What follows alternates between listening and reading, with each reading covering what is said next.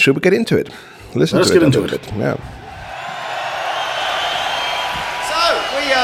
We thought we'd get on with something off another one off the new album now, which I'm sure you all know the name of, so I won't bother. This is one you can clap your hands and you can do that thing they do in America where they set fire to the back of everybody's head with a lighter. It's called No Prayer for the Dying, this song.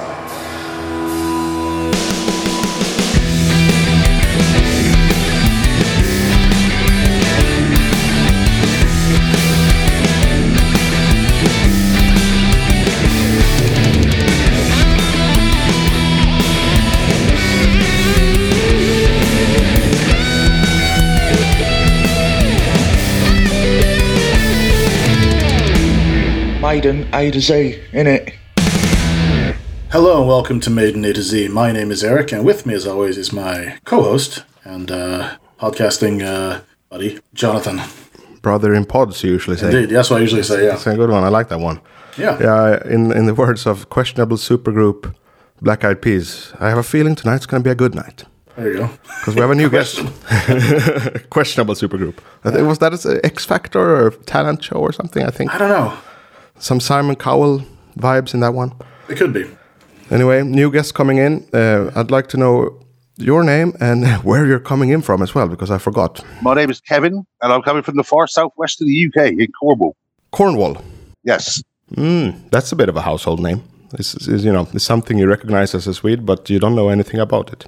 You just recognize it. Cornwall. And you've been on with us for a long time, I think. You were one of the few attendees of our first ever live stream, if I'm not mistaken. I first started listening to you was the Christian episode, Christian doing Adrian Smith. Oh, yeah, that was an entry point for a few people. Glad that worked out. Yeah, he has had my gratitude for a while now for doing that with us so early. It was him and then Don Svane also that was really good. Right, magnets for us in the way start there. So I told Kevin before we started recording that I know him as a yellow bird. Because that's your profile pic on Facebook. So now I actually get to kind of meet you in person. Yes. You've been on with us for a long time. Have you been on with Maiden for a long time? Very much. My brother had the Number of the Beast album back in '82, and I just started playing the drums then. And so it was like I had to learn to play Run to the Hills. You're a drummer? Prisoner. I was when I was young. Okay, yeah, get back at it. He's the best. I love drummers. So it was learning to play songs from a Number of the Beast album, which sort of got me into them. And then really it was Live After Death. One of my friends had the Live After Death VHS. And I watched that and it was like, wow, this is amazing. I've got to know about this band even more. So then I had to buy all the back albums then. Right, that VHS is a good Bible for many of us. Yes. I had it. Did you have it too, Eric? I didn't have the VHS version, unfortunately. But I did watch it on VHS the first time at a friend's place, and then eventually I did. When they did reissue it on the DVD, I got it. I think they should do a proper Blu-ray edition of that. They haven't done that so far.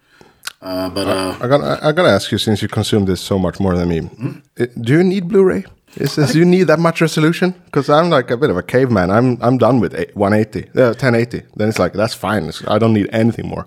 I think in some cases there's a difference. I think a lot of times there's a difference when it's been something that. On some TVs you're not going to notice a difference. Most TVs nowadays, I'd probably say. You would, but it depends. Like there's you get movies that when they did the initial transfer to DVD, and then if that happened like way long time ago, and that's the last update they have, the last time they remastered it. Sometimes it is nice, so you can tell a difference. Film looks so good because of the loss of information. Regular old film. That's why it looks good. Like now, when I watch someone bought a new TV, everything looks like shit because it's overexposed. There's some stuff that looks really weird on the newer stuff, and but I think that it's. Especially like there's a certain setting. I wish if I can't remember what it is that you can sort of switch off on most TVs, newer ones that will sort of make things look slightly less weird. But yeah, there are filters. Luckily, there are filters. Like you put the movie filter on. But yeah, that's not really why we're here. I mean, I guess Live After Death. Let's see if that can be filtered. It's not visually stunning or anything.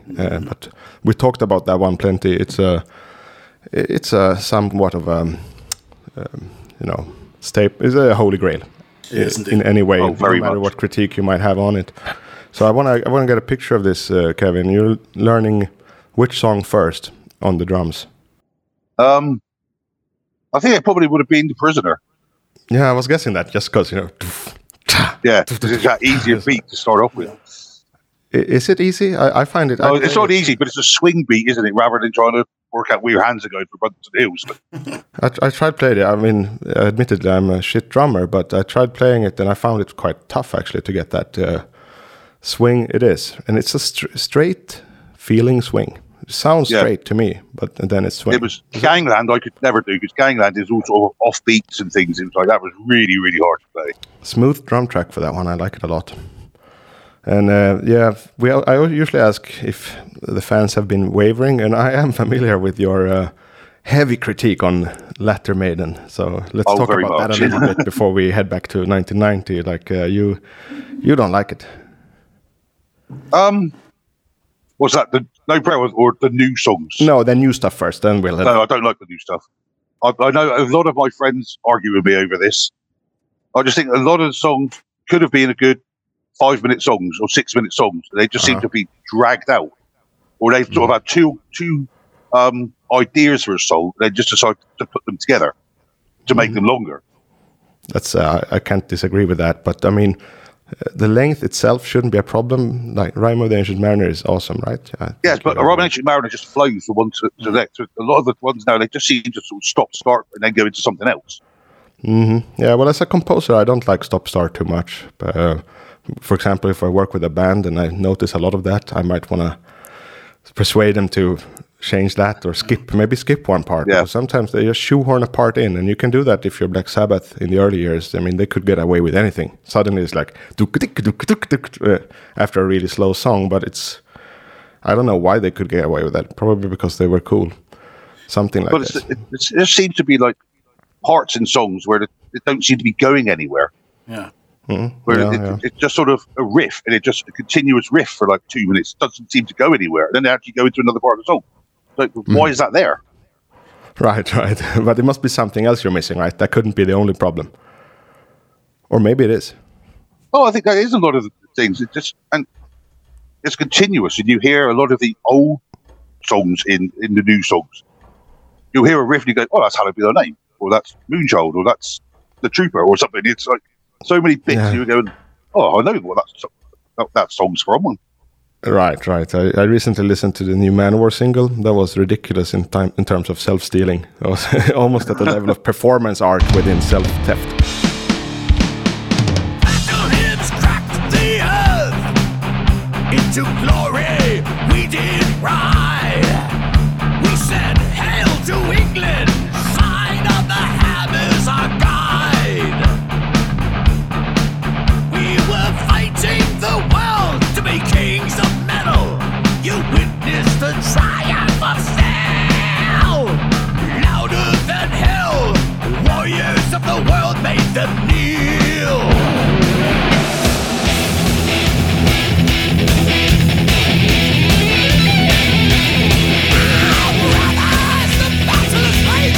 Choose your side.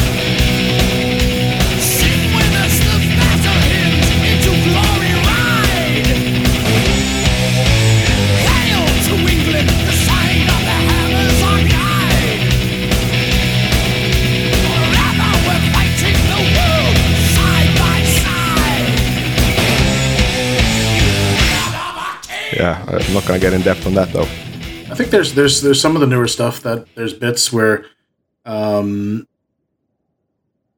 that they could. I mean, there's certain songs. Some of the a lot of the new stuff. I do enjoy the newer stuff as well. But there are some of the longer ones every now and again where you get like yeah, they could have shaved off quite a bit on this. If they just sometimes there's bits in there you feel they're in there because Steve perhaps think they need to be they need to be there for the sake of just they need to be there. Like there's these sort of often a lot of times after there's a guitar solo, there'll be there seems like a sort of there's a lot of stuff that there's we'll get into that some when we get to like a particular song coming up I can't remember the name of right now. The after the solo there's a very sort of bog standard kind of like post solo harmony section. Like, well, you don't really need this because this is done in other songs way better. You could just go to the next part then. I guess on the discussions on very new era Maiden, I tend to end up in the same conclusion every time. I talked with Christian about this, recently mentioned then from way back, episode 4, was it? He should be back on soon, but he's working on an album now and touring and stuff. But anyway, I talked with him about it, and it comes down to the band having a very comfortable position now, and they like it. And it's really hard to tell them to not be comfortable again. It kind of takes time and work to trim down songs, decide which parts to go or not to go. That takes work. You need a bit of a whip for that. And Christian agreed with me, even though he also doesn't like the new stuff. He agreed with me that they've certainly earned this comfortable position. Yeah, very much so. So you can't blame him, really. They've fallen into the trap as well. They've done this on numerous songs now, where Yannick plays a guitar under Bruce's voice. Massive problem, actually. And so a lot of the time, you can't actually tell what Bruce is singing because Yannick's playing the guitar under it. Yeah, I never got that, because even when I did that in my songs when I was a teenager, I felt it was a cheap trick, I shouldn't be doing this. This shouldn't be unison. I think it can be cool when it's the exception rather than but when it's sort of like when they do that, that's like every other song. Didn't we do a song recently, Eric, that would really worked, actually? Yeah, I think we did. I can't remember which one it was. I seem to recall. But I do know that a song that we both very much like, Hell on Earth, we said, like, for instance, during the chorus there, one of the sort of bits, how much better it would have been without that, so Bruce's voice could just, ring out more clearly, rather than just having the, Yeah, well, that song lifts because there's at least one vocal part that is truly vocal, nothing else. Yeah, I think there's Harry's tune. So I think there's certain things that part does the song really for me. That does the song, and of course the Maiden love. I mean, there's like we recently did No More Lies, and in that one they do utilize the 3 guitars in a very cool way, and he's not following along to the fucking vocals, whereas nowadays that's sort of the. Yeah, that one feels more old school in a way, and it is old. It's 20 years old, but today we're going to go 33 years old today, I think, if I'm not mistaken, which is insane. Isn't that a new Maiden album, No Prayer? Newish? Yeah, you'd think. It's third of a century old. That's insane. And Kevin, you have memories of this. Actually, we need to conclude your Maiden origin story too. Like what happened since doing those drums, and many times have you seen them live? That kind of stuff. The first time I saw them live was in 1986 on the Somewhere in Time Out tour. That was just amazing, and that was when I realised how much I've got to become a Maiden fan. When they played Robin Ancient Mariner, I was 14 then. They played Robin Ancient Mariner. There must have been a kid next to me who was about 10 years old, singing every single word. What a cool kid. And I thought, right, if I'm going to invest in this band, that's what I'm going to have to do, is learn every word. Yeah. So you were also 14 on your first show. Yeah. Like me. At 13. I was 13, but I was coming to 14. My brother got me a ticket on my 14th birthday. Oh, great. So my brother's 6 years older than me, so... Do you have any ticket stubs left from the old shows? Oh, somewhere in boxes, but I don't know. They're really cool to look at, and what always baffles me is the very low price. Yes, very low. Tickets. Even with conversion of time and currency, still quite low pricing. Yeah. They sold albums back then. So they didn't have to make everything from the tour. One of my biggest regrets is I had like probably by some people's standards quite moderate, but in my opinion, quite a big collection of cool old ticket stubs from gigs and stuff, and they're gone by now. But I recently tried to sort of start collecting again, like in the last 5 years or so. But I mean, I'm never going to get some of those. I have like the ticket from my first Metallica gig, my first Maiden gig. I had the Black Sabbath Union tour. I had the one. I had a Pantera ticket. Like, nice. Let's go into this place. Yeah, that's a bit sad. I mean, I can't do that kind of stuff. I'm just not orderly enough. No, nor am I. Can't keep my guitars in check, and they're quite big and easy to find, easy to spot. Apparently, neither am I, because all those tickets are gone. So, yeah, there we go. It's a bit sad actually. Every time I see a ticket stub, I feel a slight sadness coming over me. Like, I wish I had at least the one from Metal 2000. At least that one. That would have been great. I had that. Such an important moment, you know. That's also the thing now, because even like for gigs, like I tried to get for the, like I said, I mentioned, and I probably mentioned this before we started recording. I mentioned to Kevin that me and Camilla are going to Dublin to see them this summer, and right. That one, like this is going to be fun. This feels like sort of an occasion, because also just the fact we're going to see a lot of like Fergal and all these kind of cool people, and like I want to have a physical ticket. You can't get them for it. They don't do them for that anymore. Don't forget to snap a lot of photos. Oh, I definitely will. But I might go to if I might be going to Krakow, and that is a physical ticket, so that one I can save. But I mean, you kind of want to have. Yeah, that's not the same one thing. I'm going for. Printing an email is not the same thing as having the. Actually, my physical ticket for Krakow got sent back because I was without identification for so long, so I couldn't get it. Yeah, I was unidentifiable, or not unidentifiable, papperslös we say in Swedish. Like there was no proof of identification for me for 9 months. So what happens now? Have you got your ticket? They sent me an email, and I could pay the postage again and get it, or I can pick it up on location. So I'm, thinking which is more convenient than the other. Illegal alien. Yeah, I was really an illegal local, or a half breed, I guess, being half Finnish.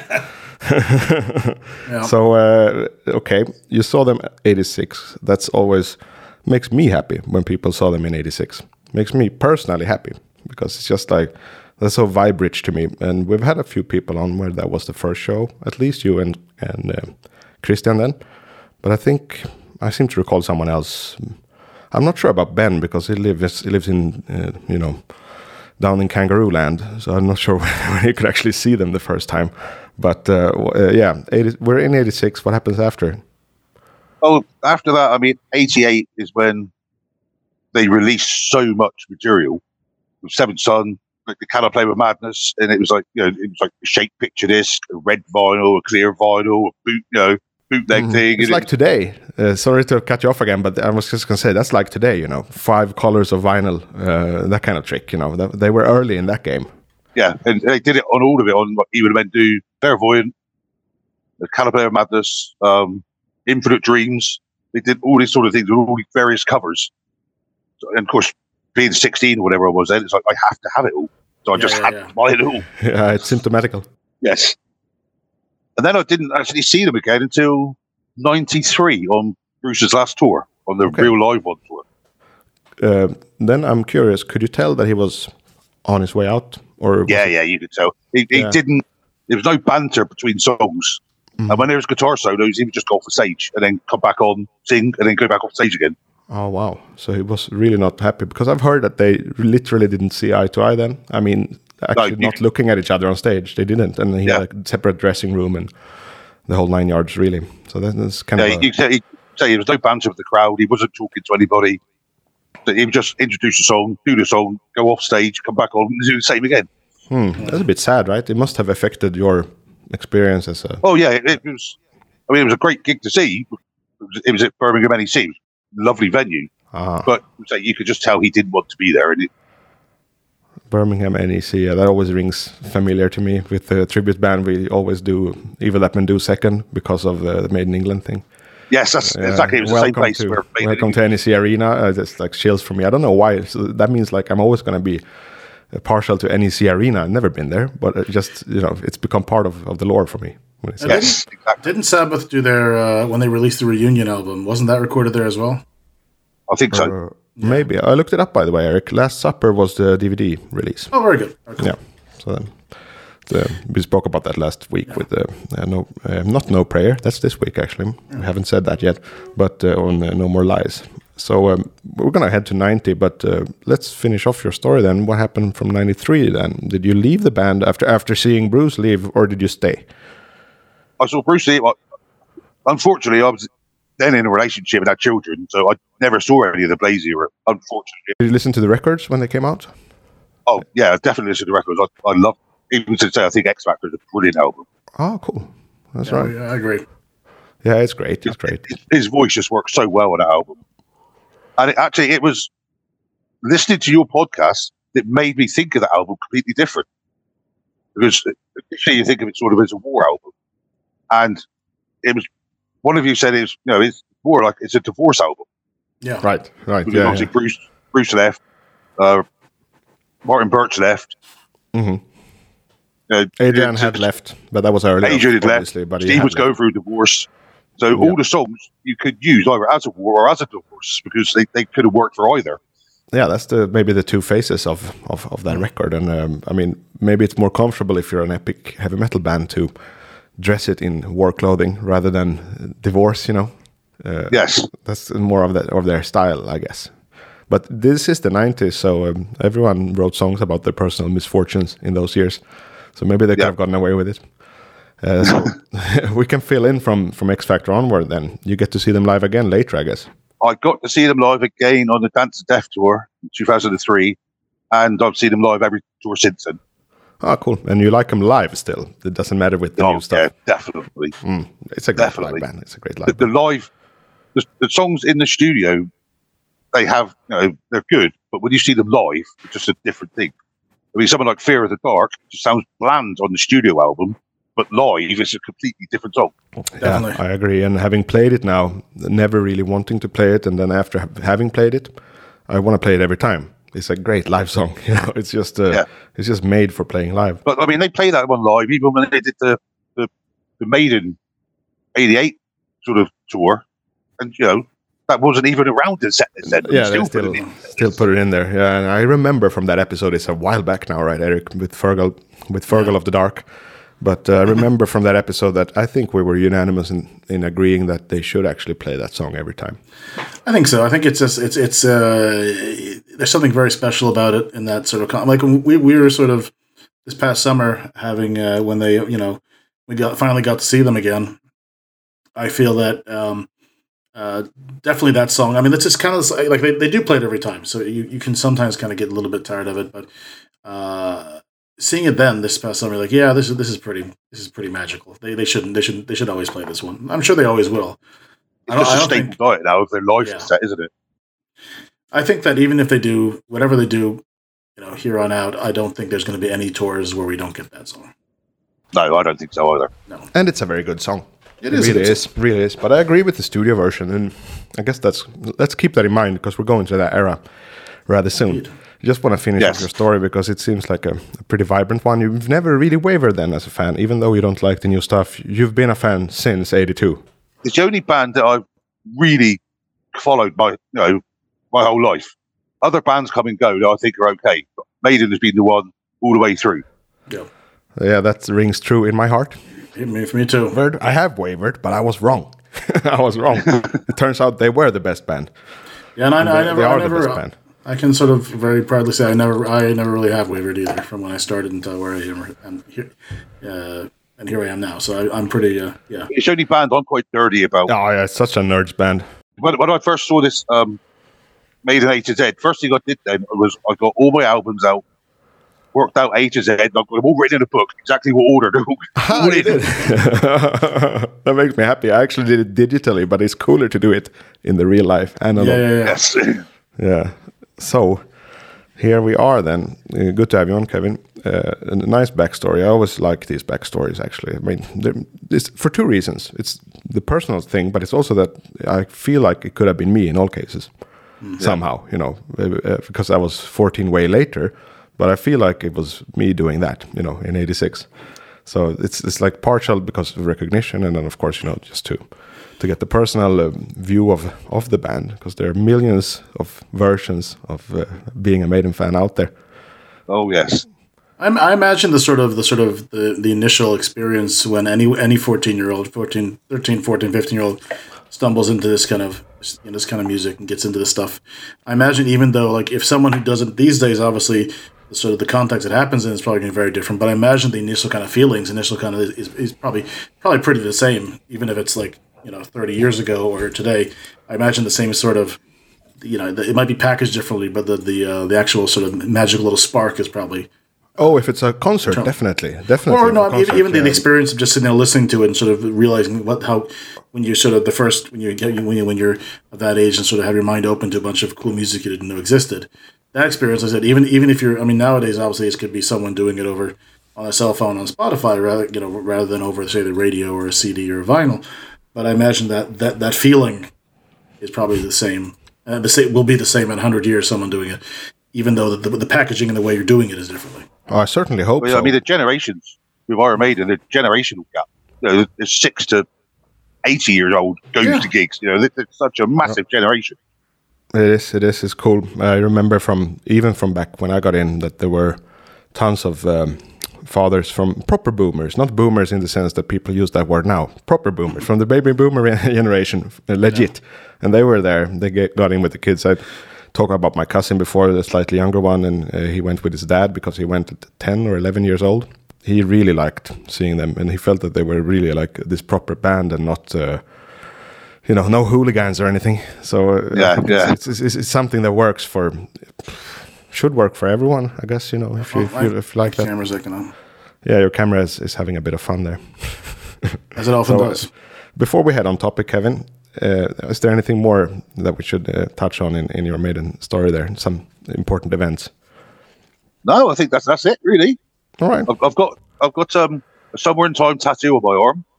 Like that. Very nice. I like that. Me and Eric, we like our tattoos. Have a few of them. And I've also got a tattoo of the samurai that Nico's got on his arm. I've got one exact same as that. Oh, very cool. Ah, nice. Yeah, we should make a little tattoo collection for our friends group on Facebook. It would be fun to have.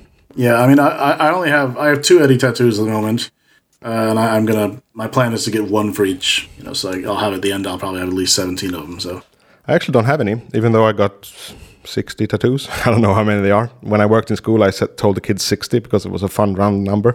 I have a lot, but I have an Eddie tattoo in mind now that I'm going to do.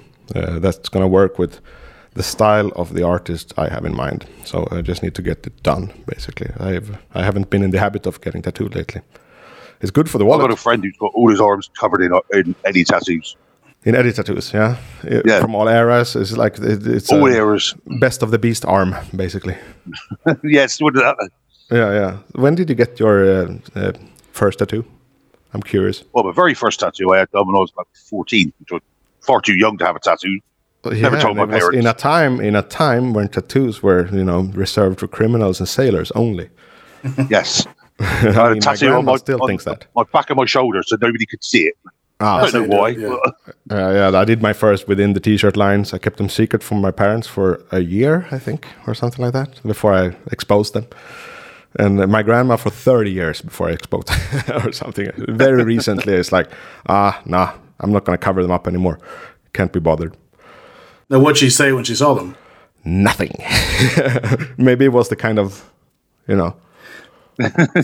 silent disapproval. Sure. Either that or she didn't recognize it, but I figured like in the most bland, home textile commercials here in Sweden, people have tattoo sleeves now. So I felt like, it's so not edgy anymore. So why? No, it's not. But I think that. But I mean, she is it's close to 100 years old. So yeah, my dad is not a fan of tattoos, and the way that sort of plays out is he just doesn't mention them. So yeah, I would imagine. Don't ask, don't tell. It's like they're there, but who cares? So, what's on topic today, Eric? Well, we have a lovely song that I haven't really listened to in quite a while, up until like just an hour or so ago. A song called "No Prayer for the Dying," the title track from the album, obviously the same name. A title track, and I felt like an exercise to get into the nerdiness that we conduct is to figure out how many albums don't have title tracks. A Matter of Life and Death comes to mind. Mm-hmm. Peace of Mind. Peace of Mind, that's true. I See Still Life as the title track, but definitely it has no title track. Yeah. Summer in Time, I must say Summer in Time has a title track, even with that extra word. It's a title track. Yeah, that counts. I mean, X Factor, Virtual 11, neither of those two got one. That's true. That's true. Yeah. Was going out of fashion in the 90s, title tracks, I feel. kind of. Final Frontier, no, it has one. It has also one. an alternated title, perhaps a bit, but it has But I mean, I think that if we're going to count Caught Somewhere in Time, then we have to count Yes. Satellite 15, the Final Front, the Satellite Definitely. It should have been two separate songs anyway. They shouldn't have rolled into one. They should have. I mean, they even did that for MVivo. They even did it as such, and I think that would have been a better call. Even though I actually quite like Satellite 15, I don't know why. It works for me. We'll get there at some point. We're getting there. We're getting there. Drum machine, wasn't it?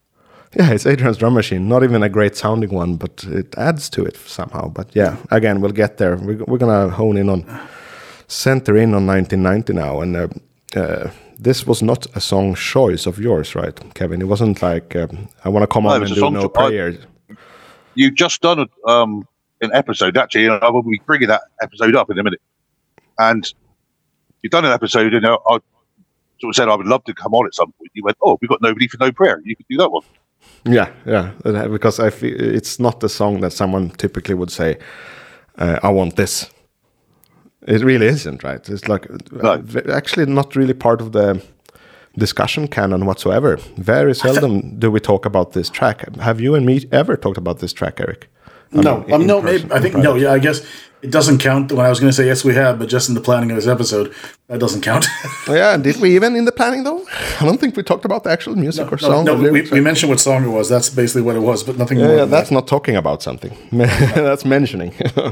But here we are anyway with the title track. Kind of brief in length. Whole record is kind of brief in length, right? I wanted to look up, and I didn't yet, but I wanted to look up the average song length on Appetite for Destruction, because I feel like that album somehow had too much impact on this album. Could be. I mean, that album probably. Yeah, I mean. Let's see here. 430, 320, 420, 420, 345. Paradise City is long. Weird song to have as a 7-minute song, but it's long. So that's 7 minutes? 6:45, yeah. Weird, right?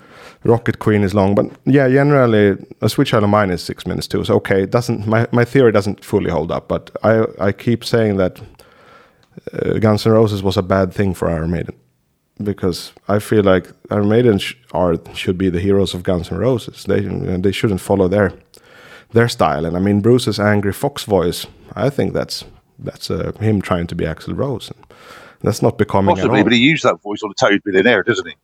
Yeah. And he's then carried that voice over from Toad Millionaire to No Prayer and onto Fear of the Dark afterwards. Good point. When was Tattooed Millionaire issued? Toad Millionaire was 89. 89, okay. So that's fitting if, considering Appetite is 88, isn't it? Or 87 even? No. 87, I think. 87, yeah. That's actually very early for an album as such. I've never been a fan, but I gotta give it to Appetite. It's definitely a feat to release that in 87. Oh, that's a great album, that is. So ahead of its time in many ways, but also like honoring, also after its time in the way that it's kind of old school hard rock, I've never really felt Guns N' Roses, but Welcome to the Jungle is a Monolith track. I think it's an amazing track, so I can definitely hear the quality there, but I don't think Maiden should have been faced with this. They should have gone more Maiden instead of trying to become this street band and thinking we used to do this street thing 10 years ago. Yeah, 10 years ago, guys. Like, you've built something since. You released a fantasy but I mean, that was album. Deliberately why Adrian just didn't want to be in it anymore. Exactly, because he's a sound fella. He's a sensible man. Like, this makes no sense, guys. And, I mean, again, 88, they release a fantasy-themed... what's the word I'm looking for? Concept album? Concept album, thank you, Eric. Yeah. A fantasy-themed concept album. That's so far away from Appetite for Destruction that it's silly. And they should have just realized we're on a different path. We're no longer on this rock and roll path. But I mean, it didn't sell that well. It didn't sell as well as Power Slave. So I think they felt insecure heading into the 90s. Sadly, because, if you listen to this show, you know what I think about Seventh Son. Well, I mean, what happened after that? I mean, Adrian went off and done his ASAP, which was very keyboard heavy. Silver and Gold and that kind of stuff. Yep. AOR. Bruce went off and done his Tattooed Millionaire, which was short, sharp songs, 3-minute songs, whatever. When they came back, they were supposed to have 3 months to write the new songs, do all pre-production, everything like that. Adrian was thinking it was going to be another Seventh Son or along those lines. Bruce was like, "Oh, did Tattoos Millionaire, short, sharp songs. I love that. Why don't we do the same?" Yeah. And Steve just went, "Oh, okay then." He went and got the Rolling Stones mobile, parked it outside Steve's barn, and just started writing songs as fast as they could. Yeah, they famously, we mentioned this with Henrik, who's usually always on for the No Prayer episodes. So it's almost by design that he's not on today.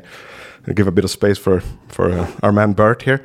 And we've mentioned many times that they knocked out like a couple of songs in a day, Steve and Bruce.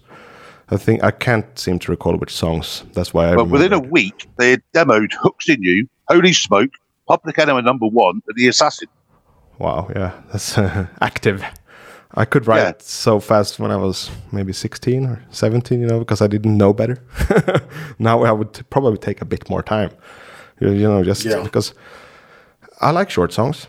I like trimmed down songs. I mean, we mentioned at the top of this episode your problem with the new stuff, right, Kevin? And I like short songs. I try to, especially these days, trim the fat of my songs, but I'm going to save this point, but I have a point about what not to do when trimming down songs that comes across very heavily in this particular tune and on other occasions across the album too. So, I mean, you can't just trim down. You have to spend time trimming it down. You have to listen to it. Yeah.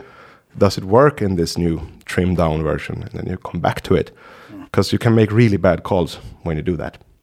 What do you think, Eric?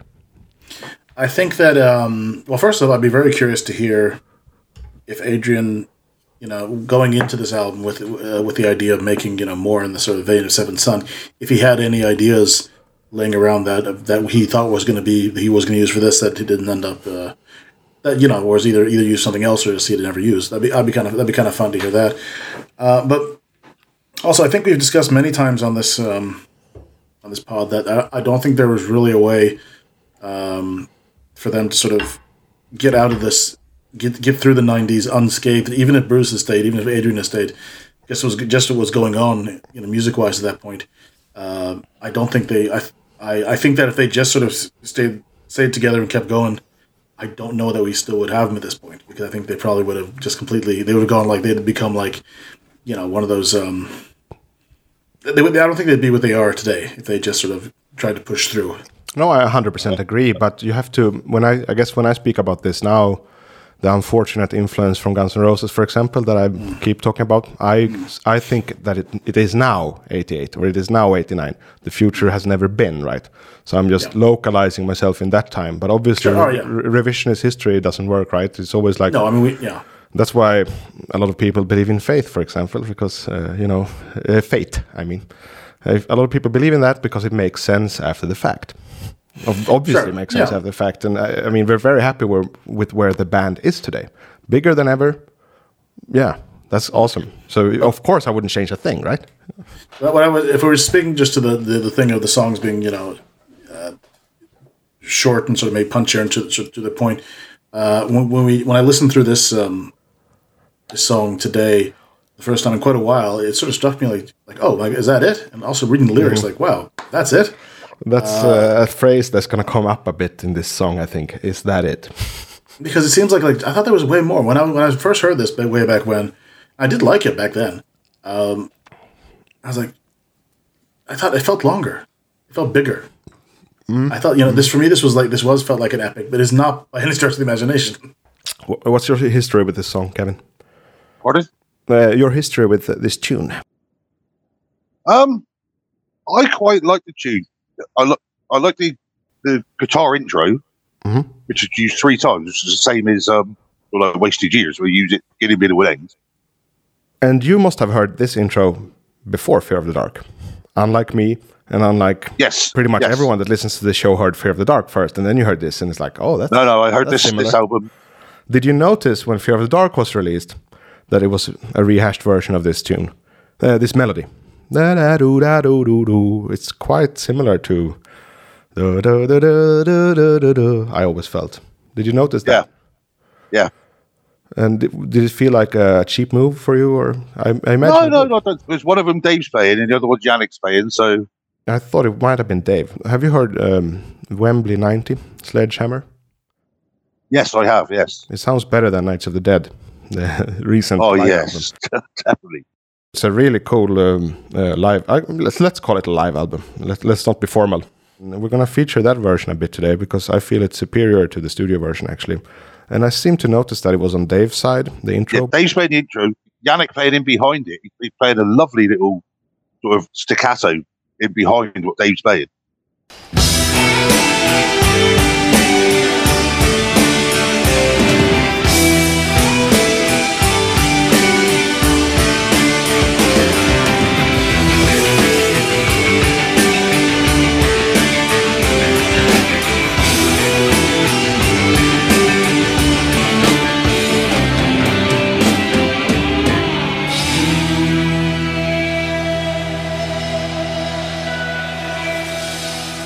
Bruce is using less of the Angry Fox voice already on the live renditions of these songs. Already on the tour, he sounds more like Bruce Dickinson and less like... right, and that horrible graspy voice. Not a good fit for him, I think. And it's even on the tour, he's going back more towards the sound that he, has. Yes. It kind of sounds like, because I have friends who hated Maiden, but really like dug AC/DC and Guns N' Roses and that kind of stuff. And I could play some of this stuff for them, and they could kind of deal with it at that point because they felt like the guy was doing. And that feels like it's a waste of. That was maybe the idea too, with this whole. I'm sure it was. Yeah. I mean, looking at Tattoo Millionaire, that I mean, I even heard there was this. Even when I used to have friends who were really into glam rock and all that kind of music, which I've sort of shared my opinions on how I feel about that kind of music, but they could dig Tattoo Millionaire. Where they would, they could even, that particular track. But like if I played them, like fucking something like Seventh Son, they'd probably have me killed. So. Oh, I must mention, talking about short and snappy or effective songs, Seventh Son is not even that bloated to me.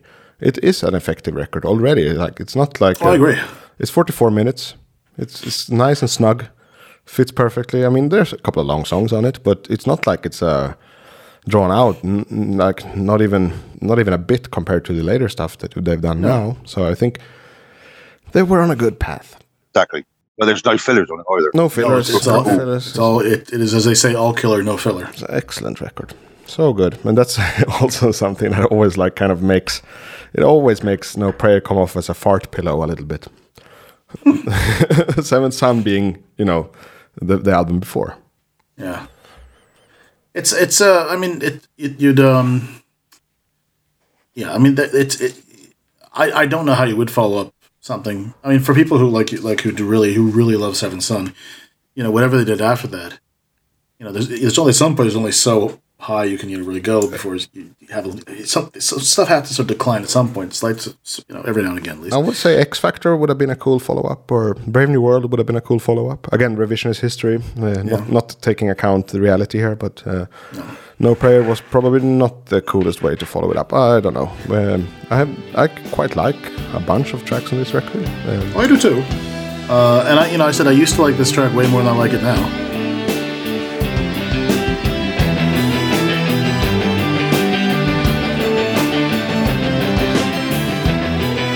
It's pretty good. Yeah, I like that staccato. I mean, it's a nice Maiden intro, isn't it? I have a theory. Mm-hmm. Now, this album opens with Tail Gunner, which I think is excellent. And he does do, like you said, the sort of the how'd you phrase it? Was it Angry Fox or fuck? How do you call that? Yeah, in that song it almost works actually. It does work there, but then you have Holy Smoke, which again utilizes the aforementioned Angry Fox, and that might seem a bit foreign. And then you get to this song, which at least when you this far into it does sound more like familiar territory. It's a Maiden feeling to it. Yeah, this is a song I'm gonna play from '92. I thought that Steve had heard this and copied it, but obviously not because it's later. But listen to this.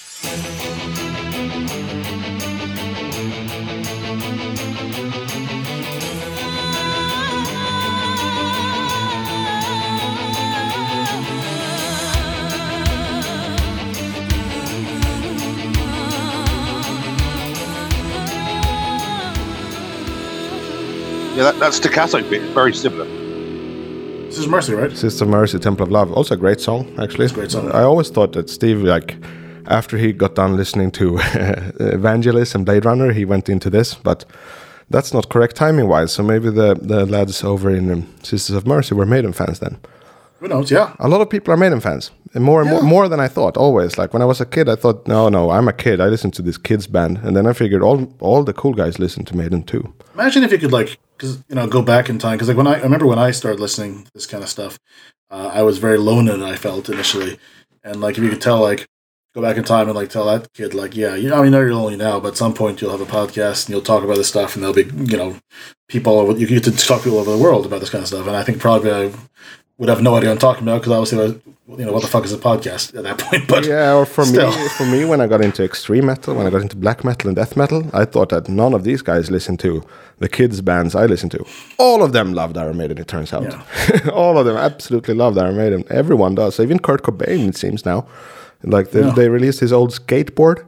It was a Killer's print on it, and I told Ben, he told me, he tagged me in it, and it's like, because I'm not very favorable to that guy, but this changes everything. He had a killer skateboard.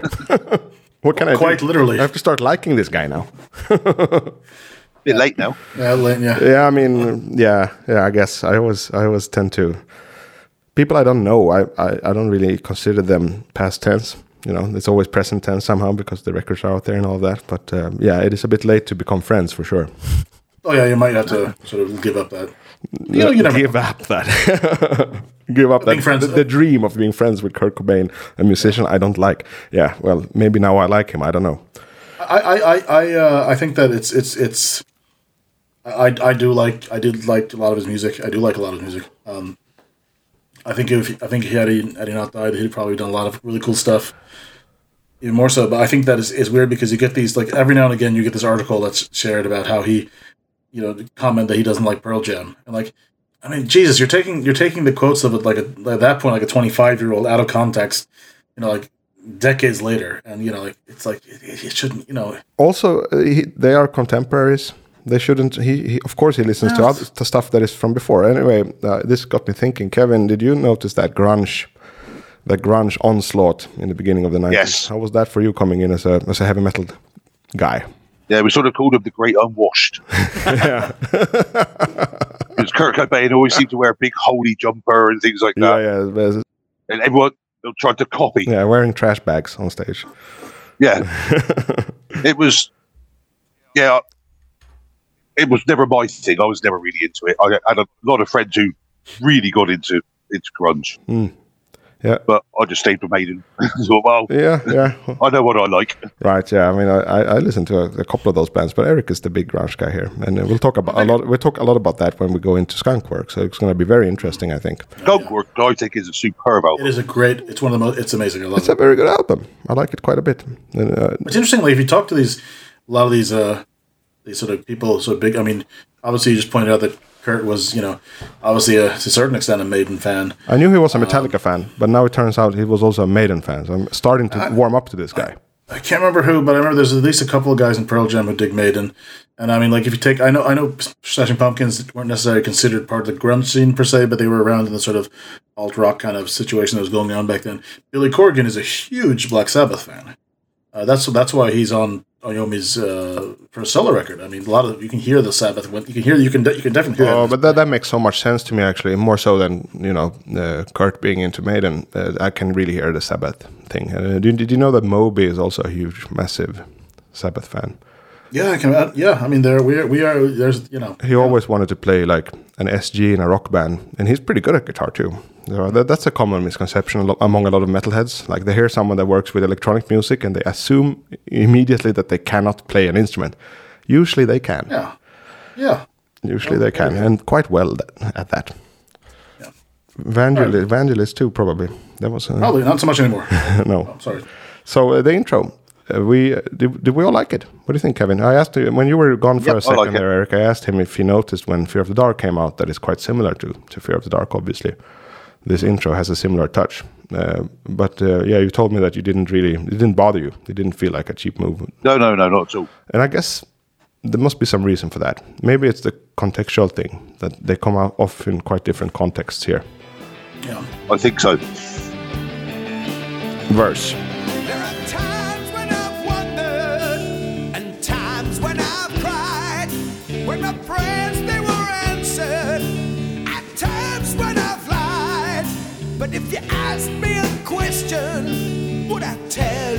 truth.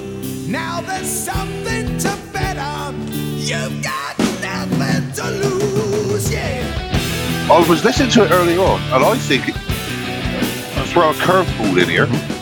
Because this song was just after Holy Smoke, which obviously was about the evangelists. Yep. Yeah. Yes, I thought the times I've wondered, the times where I've cried, where my prayers were answered, at times when I've lied. Could it be somebody very religious, that's just lied to people to get what they want? I get a bit of that feeling too. So if you ask me a question, would I tell you the truth? Or something to bet on, you've got nothing to lose. So it's like, you give me what I ask you, I may tell you the truth, I may not tell you the truth. You know, I may lie to you. Who knows? Right. I look at it as more of he's old and he's looking back at his life and he's realizing he wasn't a good guy. So he's kind of, he has the anxiety and there's no prayer for this dude. But it definitely ties into something of a religious vibe or a believer type vibe. Maybe someone righteous that felt righteous all his life. And, he's not feeling so righteous right now. I compared it before. I think I compared this tune to Harvest by Opeth, a Swedish band that me and Eric like. And that song is also about an old man dying, and maybe I think we mentioned that thing when people become faithful at the tail end because they kind of they want to get into heaven. They realize. So this song to me has a lot of that bitterness feeling in it, like a bitter and lost in that sense lyrically. Yes, very much. Say there are no atheists in foxholes. Essentially, when you're sort of in a situation where you're probably screwed. Yep. I think everyone kind of, to some degree, maybe shoots off a message to see if someone will answer. What about the musical content here? What do you think about that? I think that it's it's not that particularly. It's not. It's very simplistic compared to other stuff. I think that there's a reason why this is one of the first Maiden tunes I could play all the way through back in the day. Yeah, me too. Actually, I remember. I don't think it's.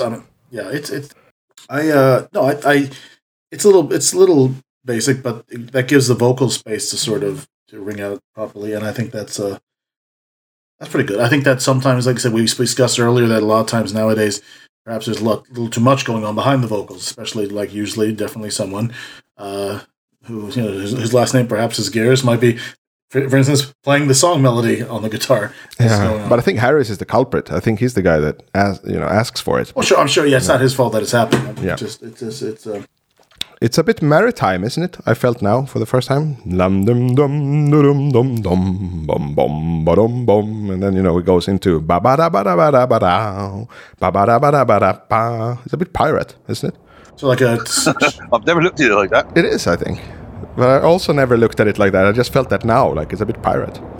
So like a sea shanty. A little bit, and that kind of dum ba dum boom ba boom ba dum boom. 90 sea shanties on 3 compact discs.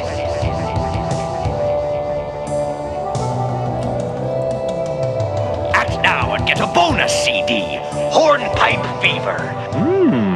It is a bit maritime, isn't it? And these verses, what do you think about singing? I kind of, traditionally, I would say that I don't like it. But now when we listen together here, I didn't mind it. So I'm in two minds about that. What do you think, Kevin? Is this a good sung verse? He's singing it. Yeah, he's not trying to do the rasp quite so much. A little bit, though, isn't he? A little bit. There's a little nothing to lose. That bit, a little bit. I think. What's the name of Milhouse's father in Simpsons? Fuck. I know what you mean, but yeah. Oh, Kirk. Yeah. Found there something, right? Oh, Kirk. No, he's also his last name is, I guess, would be Milhouse, right? Milhouse. Oh yeah, okay. I don't know. That's maybe it. No. Sorry, you're Van Houten. Van Houten. Yes, Kirk Van Houten. Because the grandfather of Maiden podcasts, when they listen to this song, they compare the verse singing to Kirk Van Houten singing. What's "Can I Borrow a Feeling"? Can I borrow a feeling? So of course I have to. Of course I have to play that now, and let's see if it's actually that bad. Yeah. So here we go. Can I borrow a feeling? Recall the lyrics. Can I borrow a feeling? Can I borrow a jar of love? Can I borrow a feeling? Could you lend me a jar of love? Okay, yeah, It's not this bad. It's not this bad. Hand with your glove of love. But I guess what they mean is that you have a ballady type verse, but you still add a bit of rasp to it. Maybe that, but Yes. it's not this bad. How about it, Luann? Will you marry me? Again? Ooh, no. Oh. Can I have my shirts back at least? he's a big wheel of Cracker Factory. I don't think they're particularly, overtly exciting versus. I don't think I have a problem with him. I think he's doing some of the, he's singing properly. There's a little bit of rasp, but not too much.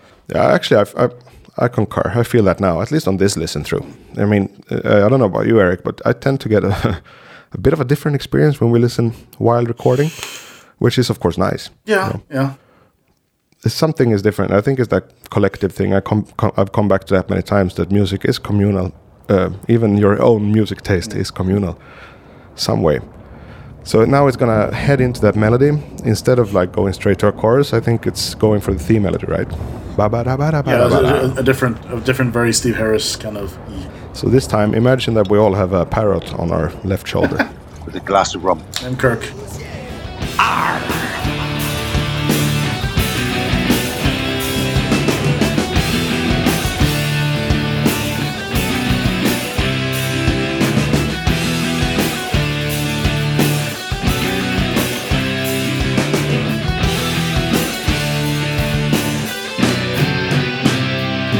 When I'm sat by the window and gazed at the rain, with an ache in my heart, but never feeling the pain.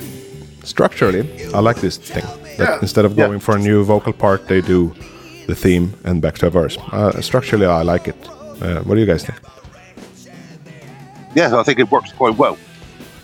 But drums, what's happening with the drums? They're not that great, I think, because this is Nico McBrain, and I feel they're a bit stiff and just not really doing it for me. Pop, pop, pop, pop, pop, pop, pop, pop, shh, pop, pop, pop, pop.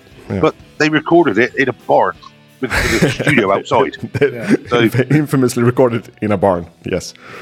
But I think acoustic could be good there. It's the production I'm okay with, but I mean, in this song, maybe a bit more of a lush drum sound could have been better. Maybe the cymbals could have had a little bit more sparkle to them instead of the mid-range. The hi-hat is not great sounding to me here. But I mean, now I'm being picky. It's not as matter that much. Just like we did last time, we look at the lyrics too.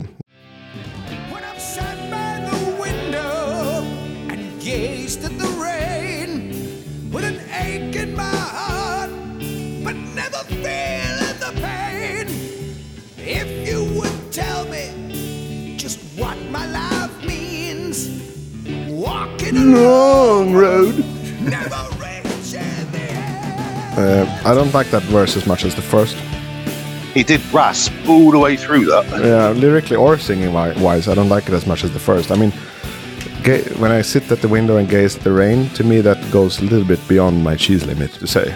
It's very generic. Take my hand with your glove of love. It's like somebody that sat in hospital. That's true. You're in hospital, maybe your last day, so you sat there just looking at the rain.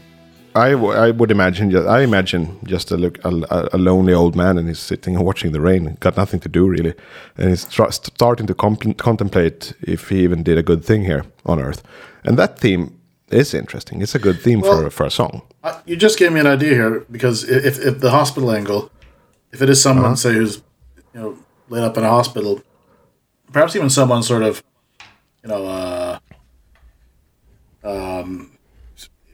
perhaps even like paralyzed or something, because you have a thing with an ache in my heart but never feeling the pain, that bit there, that sort of adds an extra dimension to it. It could be someone in that kind of situation, because otherwise, again, or maybe a lack of empathy or something like that could be too, right? Sure, that could be too. But I think that if you, I just latched on to the hospital thing, and that's, that made it That's more exactly what you should do, Eric. That's why you're here. Indeed.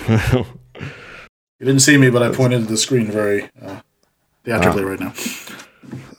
But still, the verses are better than they were in my memory. It's been a while since I listened to this too. But the second verse here, lyrically not as good as the first, I think.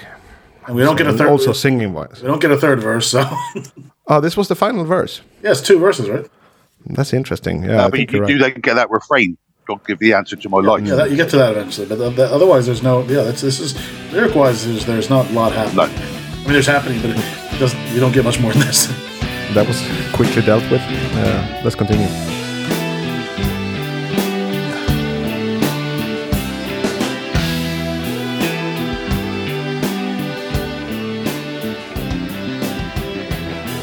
Just got a little bit of keys on it. Just a little bit. Yeah, good point. It's one of 3 songs, I think, on this record with keyboards in it. I say this sounds a lot like my favorite old band. Da da da da da da da da. Yeah, that bit sounds like familiar, safe and familiar, and very nice. And I do like both those themes that they use there. They could have been on Brave New World easily as well. Yep.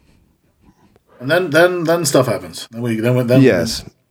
This is what I alluded to earlier, or planted earlier. This is this is where it happens when you've done something wrong in terms of trimming down the song length, because now they're just gonna rush into a part from out of nowhere, kind of like in Afraid Shoots Strangers. Yes. But in Afraid, I like it a bit because the intro is so drawn out, so there's a bit of an effect of jumping out of that helicopter or whatever and going into battle, something like that.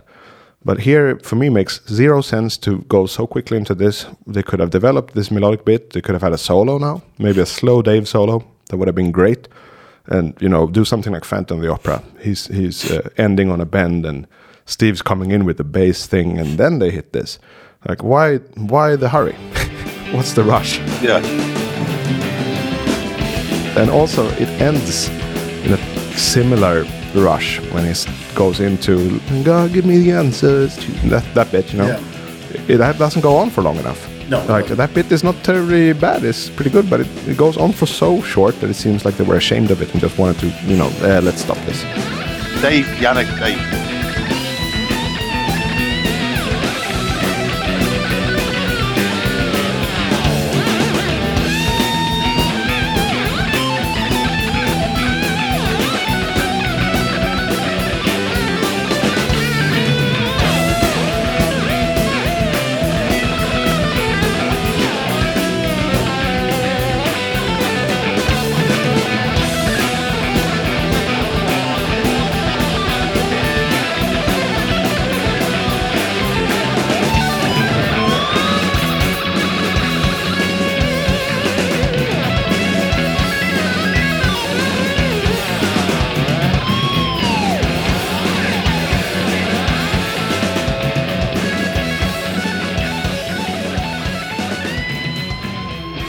It's a good trick.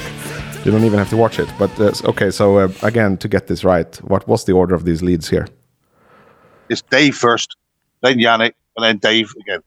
Because it sounded so much like Yannick. Yeah, I thought so too. It's because once Yannick joined, Dave just suddenly went mental and just went off trying to catch him, I think. Aren't these solos a bit too Slayer for this track? Like, they're really like... I only really know that because on the live version from the B-side of Here to Eternity, if you... Is that the Wembley version? Sledgehammer? Yes. So they actually officially released bits of that. I think... Yeah, because if you actually listen to one side of the speaker or whatever, you can tell what guitarist is playing what. Yeah, exactly. That's a good trick. That's a good trick.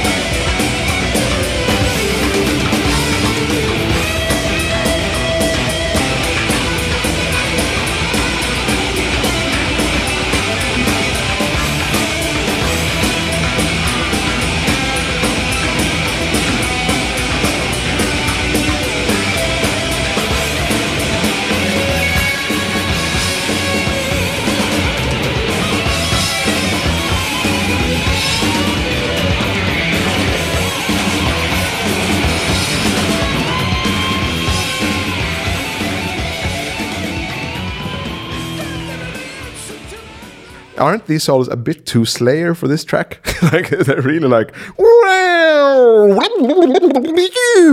I feel this track could have benefited from like the kind of same sort of very melodic kind of vibe that Yannick did for his one of my favorite solos from the entire discography. In Blood Brothers, that kind of more that kind of rather than just like Right, yeah. So I mentioned a slow Dave solo. Why not both? You get a slow Dave solo a la 22 or Phantom of the Opera's first solo, and then you get a very anthemic Yannick solo. That could have made this track good. Yeah. And just take As it time. being a title track, they should have tried to make it bigger and better. Yes, very much so. I mean, being the title track matters. I agree with you there. It really matters. It should represent this album in a big way, I think. The album was going to be called Prayer for the Dying because there was a film out apparently around the same time called Prayer for the Dying. Ah. But Steve said, Eddie wouldn't have a prayer, so it's going to be no prayer for the dying. Very blocky Steve logic there. Yeah. It's a song about, what is he always saying? A song about a bloke. That's interesting because that sort of makes sense. This is also a song about a bloke, this one too, actually. Because, you do, I mean, a lot of, because the No Prayer for the Dying, that I guess that does sort of to a certain extent sound more metal than Prayer for the Dying, but it seems a lot of prayers that when people who do dabble in those sort of things inevitably are sort of directed towards the dying. So it feels like there's probably that plethora of prayers for the dying, frankly. Thoughts and prayers, hashtag. Yes, exactly. So I don't know that the title. I like this title actually. I do too, but if you think about it, I never really thought about it before. But it's No Prayer for the Dying is a pretty cool title. It sounds cool. That's is that the main thing? But it's interesting because Black Sabbath, when they were kind of evaporating into a non-band for a bit, they released Never Say Die, and then they die, and then here Maiden No Prayer for the Dying, and they are also like sort of dissolving into a non-band at this point. It's happening now, right? So it's almost like the bands know somehow that this project is dying, and they can't really refrain from in some way admitting it. But that could be me as a music fan reading a lot into it. But I just get this feeling that this album's overall depressive notions, even though it's a rocking album, is kind of depressive. I feel like it's a sad record. Is it a sad record, Eric, or is it a happy record? I think it's a sad record. I think there's not a lot sad of, one, right? Yeah. The 90s are coming too, so everyone is preparing to be really sad. They finished with Mother Russia, which is a sad song. We're at 3:30. Let's cap it off.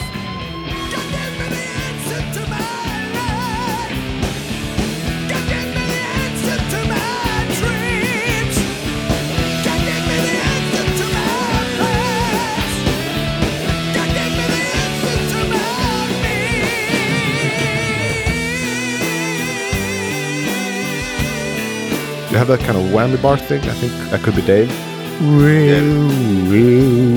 And you have a strong vocal hook. Why does it end so quickly? What's the rush again? Like, this should have been drawn out quite a bit, I think, to have effect. Sounds like they're ashamed of it. It's just, okay, let's, we're done with that. If they made that song now, it'd be 15 minutes long. Yeah. That's like what everyone says. It's true, too. Is that sort of what, I mean, maybe it's the fact that there's a lot of bits in this that do sound very familiar of what we're sort of used to, and maybe they weren't very inspired in this one. They figured, well, we need a title track, or we want to do a title track, and we want something that kind of people will recognize as us. So let's just bang this one out, and then they did that, and they got into other stuff in the album that they kind of probably felt more inspired on and wanted to do, because it is a bit rushed. That's what I'm. You're onto something, I think. The inspiration bit. Maybe this song is a service to the old fans. I never thought about that, but maybe it is. In a way, and that's not what you should do. Like Jerry Seinfeld says, you can't do what the audience wants because they don't know what's good. Yeah, that makes sense. I mean, but there's stuff on the album that is further away from what they usually kind of would tend to do. That I think they do at that current time, did do better than they did this thing. So. Oh, I agree. My favorite tunes being Public Enema and. I used to say Fate's Warning, but now I would say Public Enema and Tail Gunner probably. Actually, I like Holy Smoke too. Don't ask me why. But those tracks, this album gets a lot of sympathy from me. This album gets my prayers. I don't know why. I feel like I don't like it, but I kind of don't want to dislike it. I'm not sure what it is. There's some kind of sympathy that comes to me. And in this song, definitely, I feel like I don't want to dislike this. No. I don't know why. What do you think, Kevin? Why do I not want to dislike this kind of subpar Maiden track? It is definitely a subpar Maiden track, but there That's are for sure. good. There are nice guitar parts on there. It has a vibe, right? It's scream Maiden. When you listen to them, you know it's Maiden playing them. Yeah. There's some vibe in it, I think. But it is, as you say, it's so rushed. I mean, the whole album was rushed. This song is so rushed. You say it's quite easy. You could have added and made this song so much bigger and so much better. Is that interesting? Especially, like say at the end, they just sort of cut it dead. Went right, stop. Yeah. Put the intro bit on the end. That's it. Finished. Next. Yeah, exactly. And that's interesting considering we started this conversation talking about what they do now, which is too end-length. Yeah, they do the opposite now. So yeah, so here we get into the opposite problem. And as you said, these last 40 seconds, that's just the intro, right? And with the standard ritardando at the end, you know what? That outro is the worst in this song for me. Because when they reuse this melody right here, I start disliking it. I liked it before. At this very repeat, I start loathing it. It should not have been there. No. Very, very bad call. Very, very bad call. They should have sprawled into something different, ended it there. Kind of maybe Seventh Son title track style. Just go wild and then that's an ending, guys. Yeah. This is not an ending. This is like the compromise. Makes me dislike the track so much more. This final move actually is the worst bit of it. Angry Fox voice, raspy singing ballady. I can live with that. But this final bit, that makes the song weak, frankly. I agree. Sledgehammer Wembley from 1990. Were you there? No? Wembley is too far away, maybe. I've been to London now. I see most of the gigs in London now. Right. Oh yeah, and you told us you missed a few shows there in between 86 and 93. Not a few, you missed all of them, right? Between, and then since it wasn't in my local area, I just didn't have the money to go and travel. Take note on the guitars in the verse. Great crunch. Yeah, live it works really well. I would say considerably less grasp from Bruce. Yes. But if I asked you a question, would I tell you the truth? Now there's something to bet on. You got nothing to lose.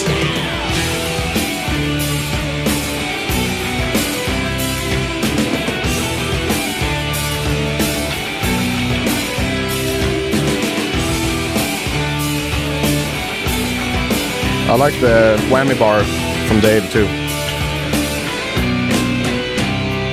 Well, I've sat by my window and I've gazed at the rain with an ache in my heart. Wish this sounded like this on the record. Yeah, definitely. Feeling the pain. If you would tell me, come on, what my life means. Walking my long road, never reaching the end.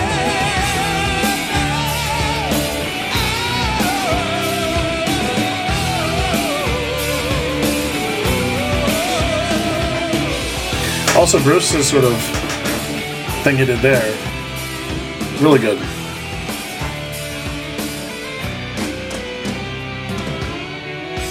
Listen to Dave here. I think he makes a mistake and covers it up perfectly.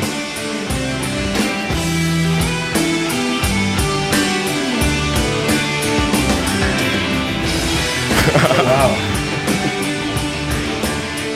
Original gangster. Yeah.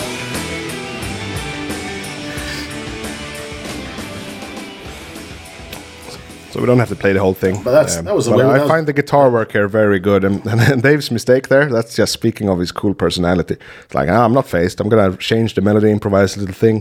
This is gonna be cool. Yeah. What were we gonna say, Eric? No, I said that I enjoyed that. That's way better than the studio version. Very much better. It's got pace to it as well.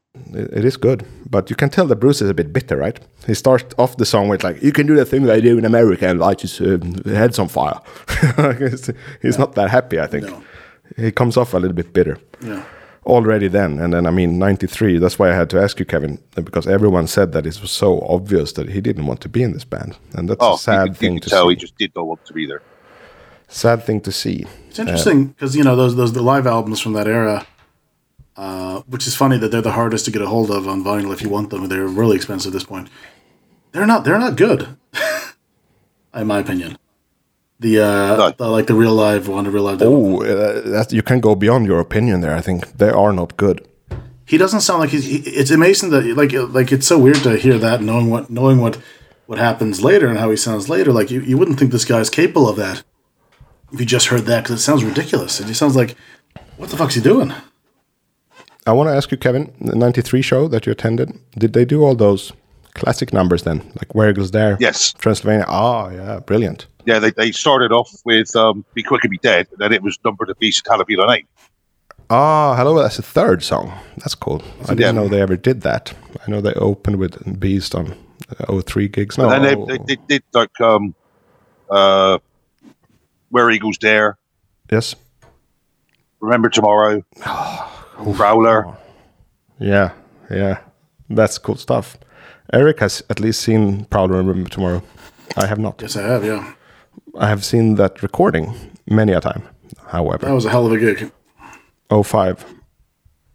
That was a cool gig, yeah. Very proud of my fellow Swedes there in the audience too on that gig. When they play obscure tracks from the first record, and it's not just the front row. The entire stadium is cooking. Good on you, Sweden. Well done.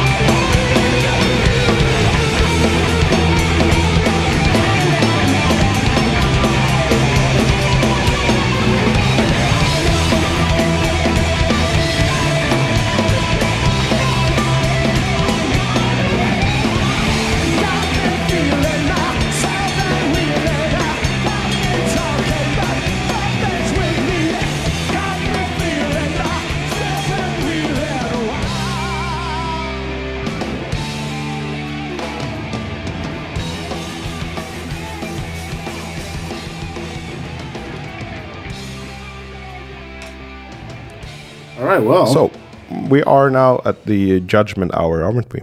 Judgment time. Well, with this song, I like to, when you asked me if I wanted to do it, you had just done the episode of Judgment of Heaven. Ah, okay. It's very similar feels, Judgment of Heaven, and to this song. There's a part in Judgment of Heaven that says, you question your beliefs, your inner thoughts, your whole existence, and if there is a God, he'll answer when he will. Tell me of my fate, tell me of my place, tell me if I'll ever rest in peace. Right. Midlife crisis. Yeah. Pretty much, isn't it? Are we there now, Eric? Are we midlife crisis? We're in the age I call minus 40 right now. I mean, you're literally 40 soon, right? I'm 50. Are you 50? Yes. 50. Well, I think that's a solid age. I've dabbled in that for a little bit at this point, but no, I don't know. Not really. I had mine at 27, which, is in conjunction with the rock and roll death. That's when I felt the most like doubt in who I was and what I've done and if I was doing good. Better get it over with when you're young. I like this age a lot. Me too. The minus 40 age, I like it a lot. I thought about that the other day, and I wrote to some friends that it's nice that all the buddies, all the homies are now more competent than 10 years ago. I like that, I'm not going to speak for myself and my competence level. I just like that everyone is more competent at this age. But maybe it was different then to be in your mid-30s. Maybe it was a different sphere of time. What do you think? I have to say, I think that Maiden during this period that we're discussing now, and sort of going forwards a couple of years, definitely up until they were at the start of what I feel was that band's midlife crisis. Yeah, it feels like they felt old, don't it? Right? Yeah. What do you think, Kevin? I feel like they sound so old on this record. They sound younger on Brave New World. They're trying to do something with this record to make it sound like Killers or Iron Maiden. Maybe Like, that's let's why. go Yeah, back to they're what putting we- on their old jeans again, and they don't fit. Yes. The stage set was just very bare, Marshalls at the back, and that was it. Yeah, they did the Slayer thing, just the cabinets, basically. A thing Yeah. I never liked, actually. What do you think about that, Eric? I don't like that look. Why do you have all these fake cabinets on stage? I don't know if they were fake, to be fair, but why do you have all these cabinets? Well, I mean, it's no know fun that to look at. I know don't that like it. Kiss does that too, and those are definitely fake. Oh yeah, and Megadeth too. They have a few going, and then they have a few fake. Why? It doesn't look that good to me. And I like that kind of, I like one amp looks good to me, but a wall of amps is silly to me. I That's don't know. ridiculous. I don't dig that either. It's because they had Seventh Son was so overblown and so Yes. big and spectacular. So they thought, no, we're going back to when we was young. And somewhere on tour as well, right? Your first show was also quite a big thing, right? The theatrical. Oh, yes, yes. How long did his Electronic Heart work on the show you saw? I guess you don't recall, but I don't recall. No, not at all. no one recalls stuff from those gigs. We'll probably see some of that this summer, though. I asked Christian about details, and he's saying I don't remember any details. I just remember the religious experience, basically, which I guess is. I know I nearly died. Oh, really? You nearly died. I was up on the balcony with my brother, and at the end of the show, Nico threw a drumstick, and I caught it. And as I caught it, it bounced out of my hand. So I automatically went to jump to get it. Oh, you wanted to jump From off the about balcony to 40 get feet up. it. Yeah. And my brother sort of grabbed hold of me in midair and just pulled me Would have back. been an extremely rock and roll death, however. Oh, very much, yeah. You're jumping to get a Jumping off a drumstick balcony for a drumstick. for Nico's drumstick. I mean, yeah, we would have honored your memory then. But glad to see you still alive and kicking. Yes. This song is not on the list, guys. It is not. No. No. It's not. But again, I feel that little sympathy. I don't know what this is. I get a little bit soft when it comes to this record. Like I feel sympathy for the guys.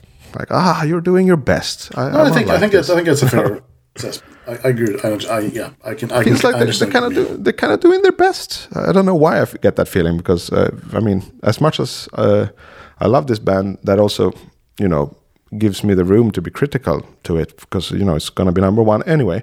So I don't have any problems. You're familiar with that if you listen to this show. I don't have any problems being very critical. But for this album in particular, I get this little rush of empathy coming. In fact, Adrian wasn't on it, and the sound, everything changed. Yeah.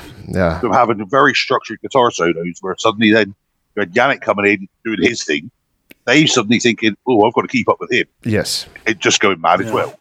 There's nothing really structured about the whole thing. Just to add to that, Kevin, I exemplified before in some tunes, Dave is clearly embodying Adrian in his leads and trying to be that. The other dude.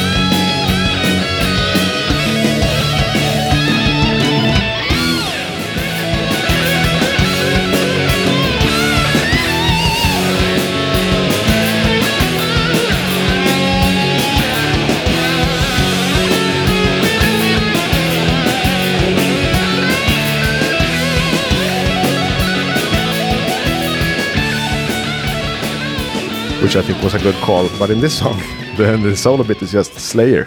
It's just complete like... But I think you raised a good thing there. Maybe like a reason for my sympathy as well. They lost Adrian. I sympathize with that. If Adrian was the other guitarist in my band, and now he's out. Yeah, rough times. Definitely. Rough times. I mean, Yannick obviously was the obvious replacement, Yes. as he had just toured with Bruce. The correct call, I think. Definitely the correct call. And what the stuff he did before Maiden, he did brilliantly. I wish actually he was as good today. Not to be nasty or anything, but he's a lot better, I think, in like White Spirit and in Gillan. And I think he's a better songwriter these days than he necessarily is guitarist on the album. Yes, that's a good point, actually. He's a better songwriter these days than those days, too, actually, the early days. But he was always good. Like he wrote really cool stuff with Gillan and with White Spirit as well. He's a natural, I think, as well, which I think fits Maiden. He's not the professional type, Infamously, Steve put an ad in the paper when they looked for guitarists saying, "No posers, no professionals." And I like the "no professionals" bit. Yeah. I saw this meme the other day, a piano player, and he's thinking, "I don't find any joy in this anymore." And then it says, "How to know you're a professional." That kind of speaks for it, right? You don't want some wise ass coming into Iron Maiden and saying this modulation is not working, Steve. You can't just move this figure. Like, Why can't I? Why can't I? So I think that was quite clear-sighted of him, clear-headed to write that. No professionals. I think that must be a unique thing. I've never seen an ad for a musician actively discouraging professionals to call it. You'd want somebody to be as professional as possible, wouldn't you think? Yeah, but I still get it, right? From that perspective, like this is rock and roll. What do we don't want? We don't want someone that just rocking the look.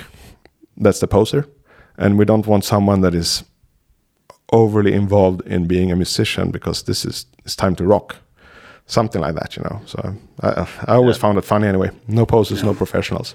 Yeah. And then they got Adrian. I guess he was neither, but he's better than some professionals. Still. But he was very close friends with Dave. I miss him now.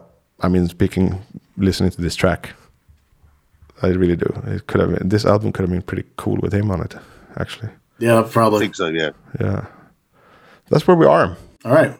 So, rotation. Yes.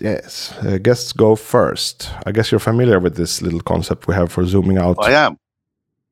But I actually want to mention something that Fergal talked about a couple of weeks ago. A band called Persian Risk. He said they was on a... Yeah, I love that Persian Risk are coming back to our show. I like this. Continue. One of my friends was the guitarist in Persian Risk. Wow. Really? The first gig he had was supporting Motorhead. Great.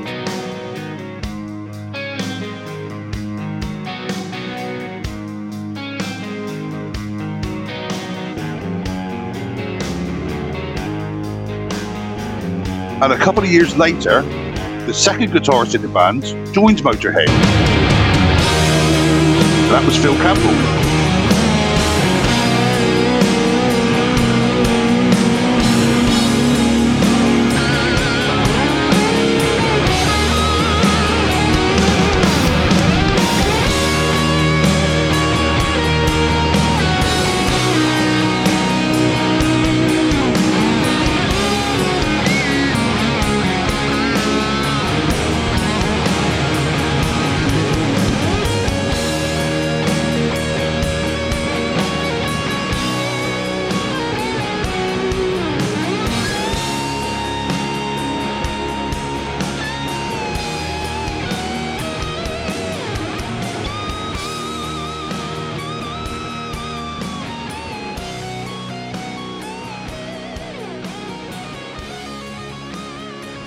It all comes clearer.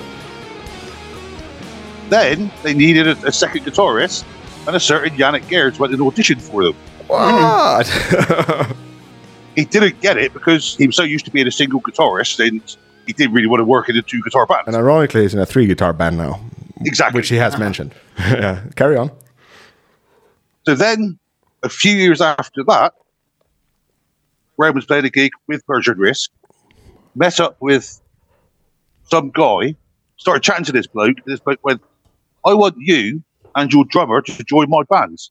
And that bloke was Paul Di'Anno. Wow. Graham and the drummer Steve Hopgood then joined Battlezone, which then became Killers. Right, Battlezone, I remember. Oh, wow. So this all came from Persian Risk that Fergal talked about a couple of weeks ago. Oh, really? And fun. it felt like such an outlandish mention that I just love to have it mentioned once, and now we get to connect it to pretty much everything. That's brilliant.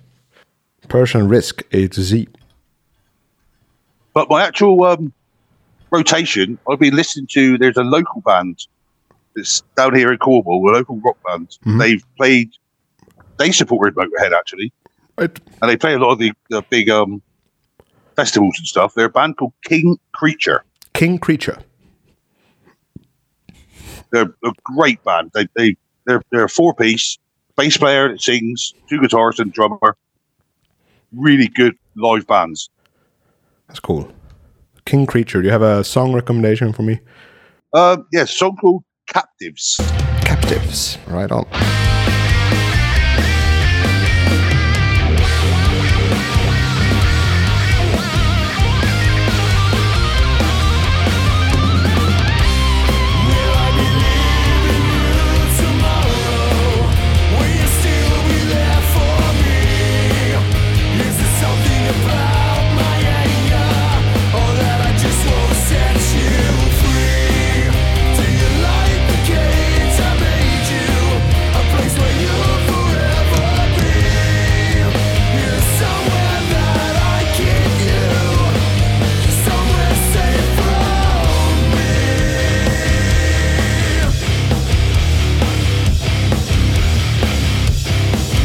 that. Eric, what's running? Well, all right. So recently, it's on Thursday. I had the fortune to be able to attend a delightful concert featuring our man in Gothenburg, Peter Ivers, in his new band, The Halo Effect. We're playing at the Baser. That was a hell of a gig. Really loved it. I heard so. I saw good reviews. I got 4 out of 5 from Sofia in Aftonbladet. Yeah, I mean, for me, that was. I mean, I almost give it 5. It was really. Was that really good? Oh, I loved it. And so that record has been playing and should have been kind of on repeat, and also just anything by a lot of Dark Tranquillity as well. Just sort of, but yeah, that was really good. So, and I know they did a couple new songs. So hopefully, sometime later this year, we'll have even more. Because now the only thing they got out at the moment is their debut album, and that's about 40 minutes. So you want a little bit more, and And it was supposed to just be them collecting ideas, and then it turned out into an album. I heard. Yeah, it's which has been known to happen from time to time, you know. Unfortunately, we didn't get Jesper Strömblad. He wasn't there because he's had some ongoing health issues. He's a bit of a tough cookie to have in a band in that sense, because he tends to skip out on things. I think they're very much aware of that, and I think they sort of work around that. And that's not well. They have Patrik Jensen, who is an incredible guitarist. So yes. No worries for the performance bit. That's fine. It's going to be good. And I think Jesper probably writes a lot of the stuff with them, so he's very involved in that bit. Yeah. I mean, it's also.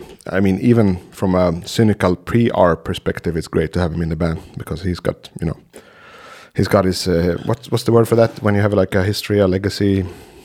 Renomé, I think. He's got the renomé, definitely most of it in that band. But also, this is going off. But last week we mentioned Barney the Dinosaur, and then I looked it up, and I was like, oh no, that wasn't the one I was thinking of. This guy is kind of almost a bit creepy than Pink Dinosaur. So I wouldn't have said the friendliest character ever. But isn't Mikael Stanne the friendliest singer in extreme metal ever? Oh yeah. Definitely.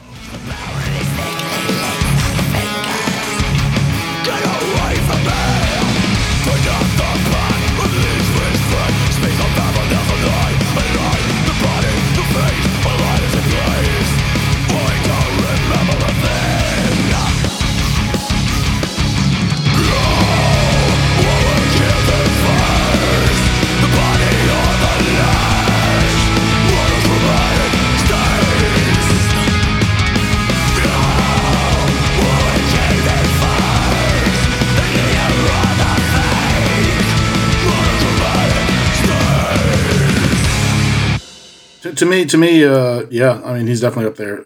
To me, he is one of my favorite singers, and he always looks like he's having a great time doing it. Seems to be a champion of the nerds too, you know. Oh yeah, which I like, definitely like adding some strength to the nerd population of this world, which I guess is very represented in our listeners. and in our panel as well, like nerds here, we're proud nerds. We've said that many times. Yeah. What's been up for me? I listened to Kiss a bit last week because you did a list for me. I recalled our episode. That's one of our most streamed episodes. It's either number 1 or number 2. The one we did in Kiss and Live After Death, and I figured I want to put together a little playlist of that. That is the length of a LP. So I put together a 36-minute playlist that I called Kiss for Iron Maiden fans.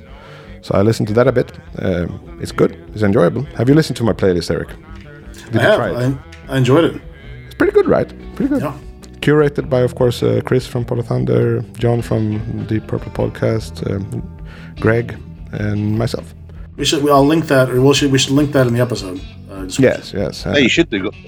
I've never really listened to a Same here. You say Kiss or a Maiden fan, I'll have a listen. Yeah, exactly. No, same here. Me and Eric too. Like, we never got into that band. It never happened, really. So when they have something, you know. That being our most streamed episode is no coincidence. I mentioned it to Chris, saying that it could be his name, because he's been podcasting for a long time, and he denied that could be a possibility. But that could be him being humble too. I don't know. They're a big thing. On top of that, ZZ Top. Every time I listen to them, I wonder why I don't listen to them all the time. They're a great band. Yeah, great band. Texas. Be a deep cut of a record, I guess. It doesn't have any of the big hits or anything, but it's a really good one. It's in something from El Diablo, which is a cool track. And doesn't sound so typical. It's a bit more understated than, let's say, Legs, for example, which is also a killer track. He was caught, he was bound in La Casa de Calabooze. He was tried, he was found, and ready for the news. But the bring he would make, it didn't turn out so well. And the hombre of Diablo bid his last farewell.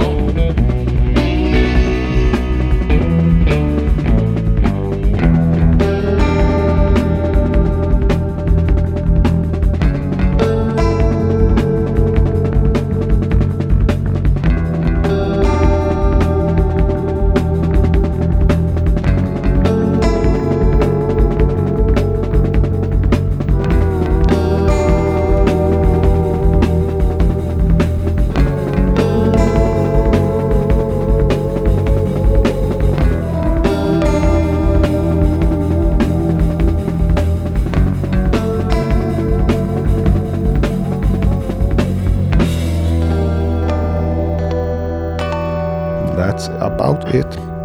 Kevin, well done. Great to have you on.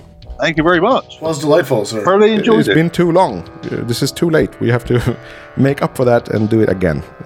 Me and Eric have this thing about second helping, that every guest needs to come for a second helping.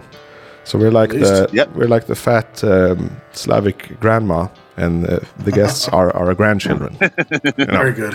Yeah, you're not full yet. Come for another one. Come for another one. Oh, we have stuff.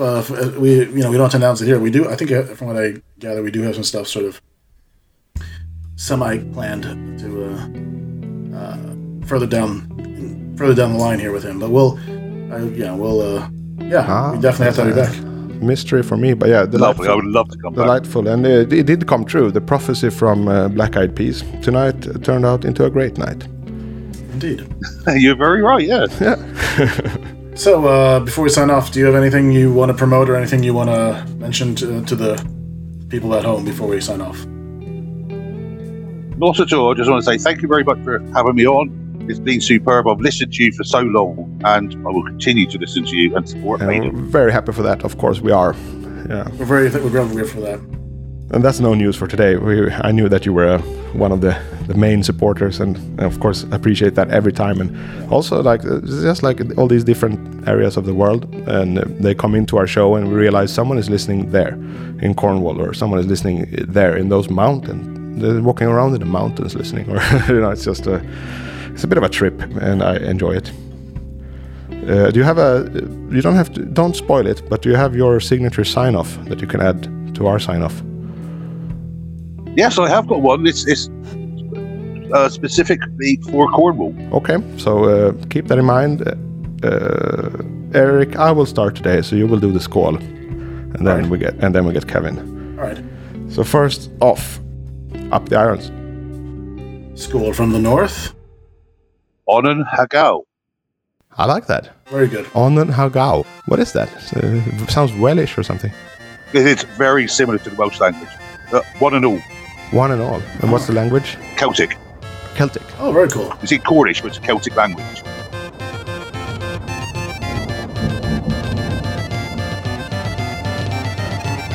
Hornpipe Fever.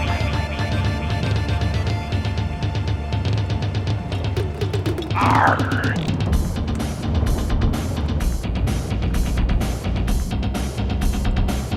Hornpipe Fever.